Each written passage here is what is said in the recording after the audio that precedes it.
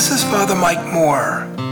Welcome to this Lenten retreat based on the book The Four Teresas by Gina Lair and the Great Commandment to love God with all your heart, with all your soul, and with all your mind, and to love your neighbor as yourself. In this episode, we'll take a look at St. Teresa Benedicta of the Cross and what it means to love God with all your mind.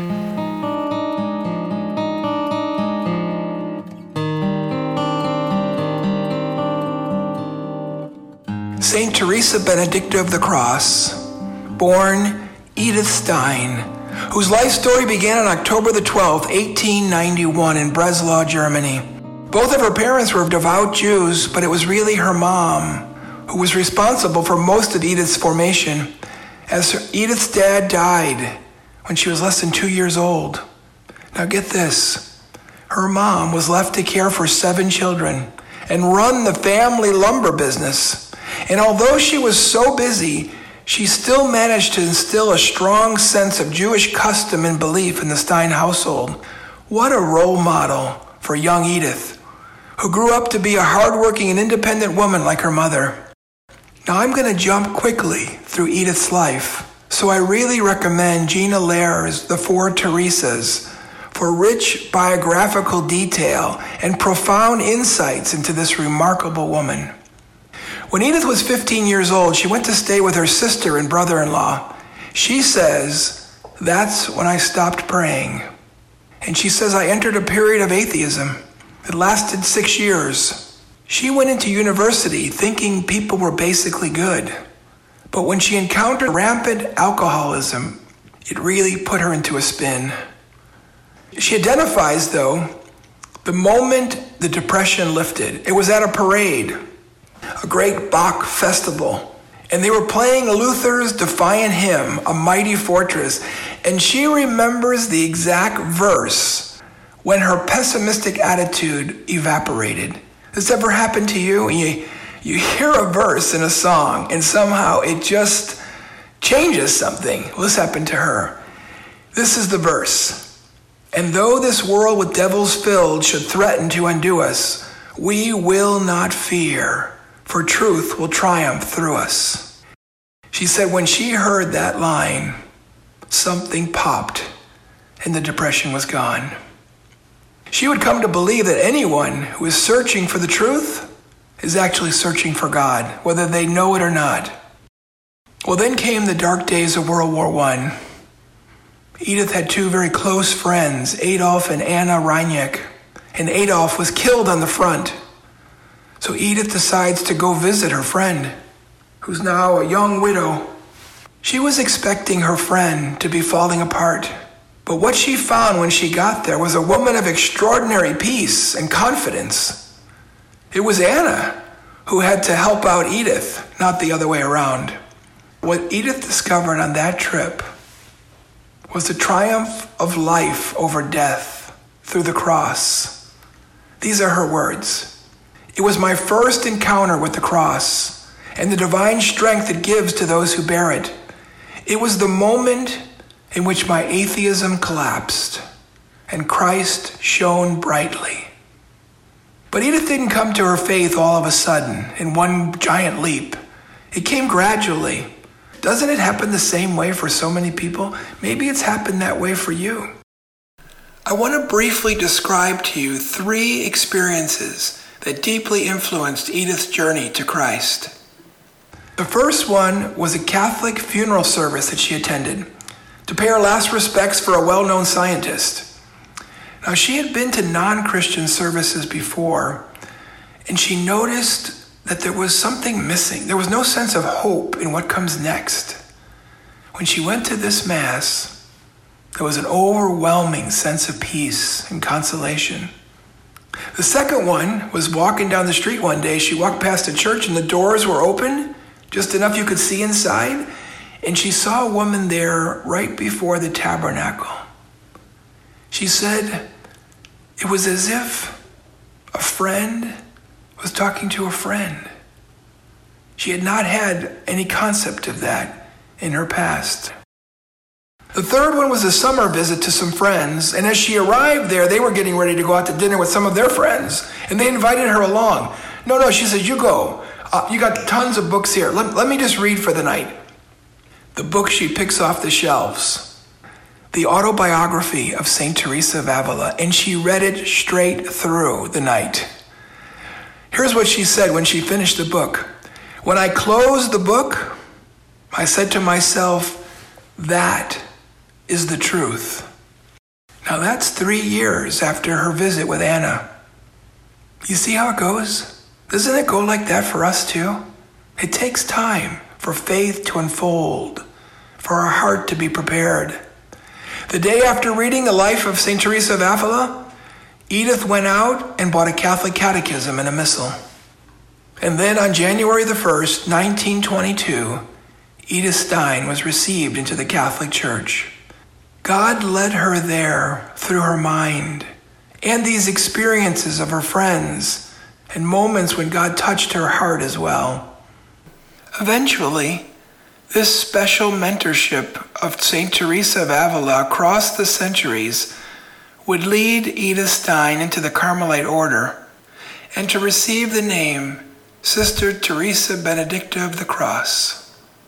What a great role model and a person for people to turn to who are experiencing doubts in their faith, and how searching for truth is really searching for God. I want to offer 2 practical suggestions on how to love God with all your mind. I remember meeting Father David Knight, who came to our diocese for a priest convocation years ago. What I remember most about his talks are these 2 points. The first one is the distinction between paganism and Christianity. In paganism, I only reflect on the things I already believe. There's no change. But in Christianity, we're in relationship with a living God. Yes, there's our deposit of faith, but it's not static. We're always challenged and called to be more and to live more and to love more.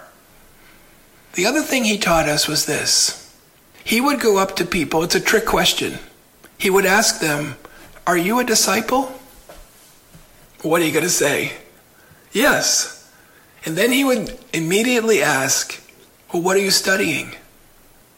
And almost always, the response is, what am I studying? What do you mean? Well, you said you were a disciple. The word disciple means student. If you're a disciple of Jesus, there must be some way that you're continuing to learn, continuing to study.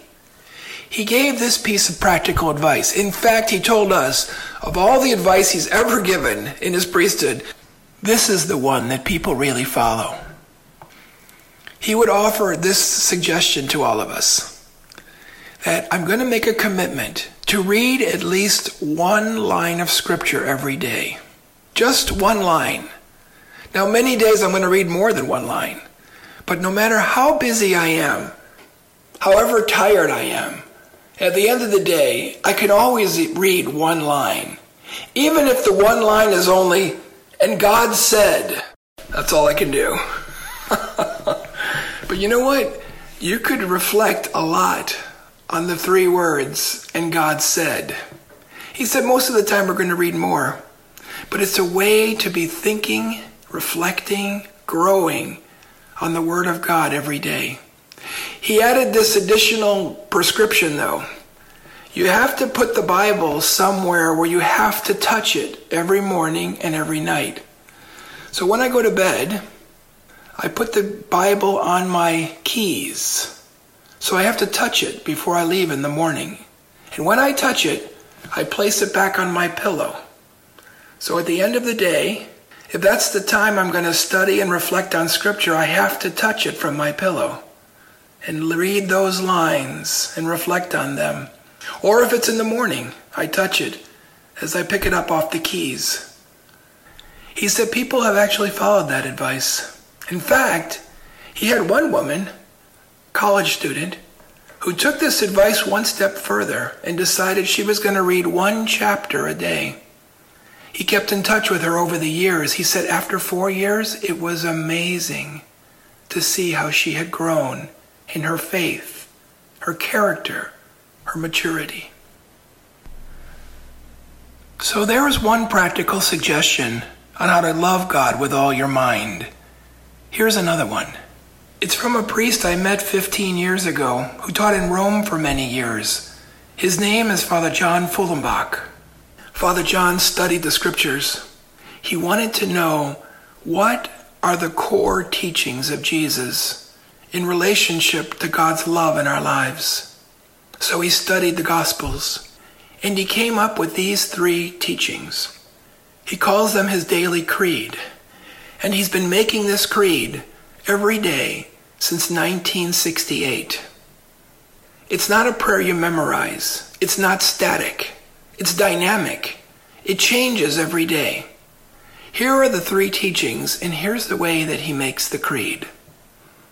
The first one, core teaching of Jesus on the love of God. God's love is unconditional. Number 2, I am completely forgiven. Number 3, God is always near.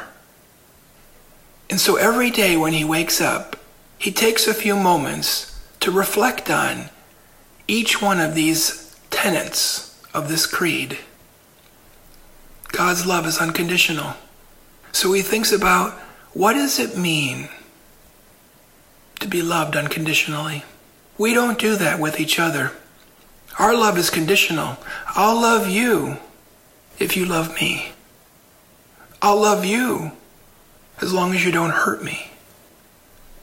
What does it mean to be loved unconditionally, no matter what? And then he thinks about, I am completely forgiven, especially after receiving the grace of the gift of the sacrament of reconciliation, that my sins are gone. God only looks to the future. There's that great line in Hebrews, I will remember your sins no more. And so maybe he thinks of that day, on the story of the prodigal son of the father on the road, and you get the feeling he's been out there every day waiting for his son to come home. And when he sees him, he runs to him. It's one of the only spots in the scripture where we hear God running to us to forgive our sins. And thirdly, God's always near. Maybe we need this tenet of this creed more than ever today, when we feel so isolated, and even though we have all this technology, we feel so alone sometimes. To remember, and this is what Father John says, what is there I can't handle if you're with me? So maybe the creed just takes 30 seconds one day. Maybe it takes 3 minutes. It's different every day. So one day Father John told us he was giving this talk to some sisters in a retreat, and he taught them this creed. And then right after the talk, one of the sisters came up to him, and he could tell she was not a happy person. It just was on her face. And she began to complain to him about the problems in her life. She was complaining about the kids in school today, and she said their parents are worse.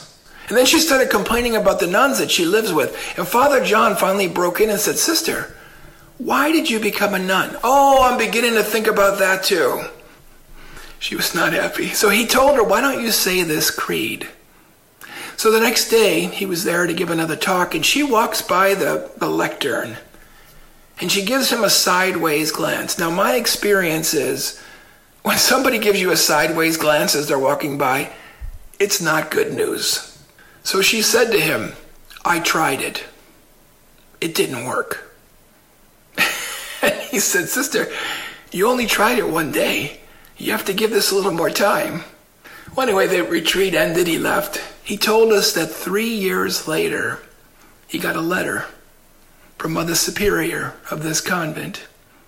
And she mentioned in the letter this nun. She said, I don't know if you remember her. He told us, how could I forget her? And Mother Superior went on to say, something happened to her after you left. It didn't happen all of a sudden, but we noticed she began to be less grumpy. And then one day, we saw her smile. We had not seen her smile in years. And then she began to volunteer to help here and there where she didn't really have to do it. We watched her transform. She bloomed into who she was always meant to be. It was amazing to watch. I wanted to write to you because last week she passed away. And just before she died, the words of your creed were on her lips. God's love is unconditional. I am completely forgiven. And you are always near, Lord. I just thought you should know. Wow, what a gift. So what's your way? How can you love God with all your mind? In the study of Scripture, in continuing spiritual reading, learning about your faith, maybe taking this creed and making it your daily creed. Dear Lord, bless us all. Help us to use the great gift of intellect that you gave to us to come closer to you, to love you with all our minds. Amen. In the next episode, we'll take a look at St. Teresa of Calcutta and what it means to love your neighbor as yourself. If you think this retreat would benefit someone you know, please share it. God bless you. If you'd like to subscribe to the Seeds of Hope Reflections, just search Seeds of Hope with Father Mike, where you get your podcasts.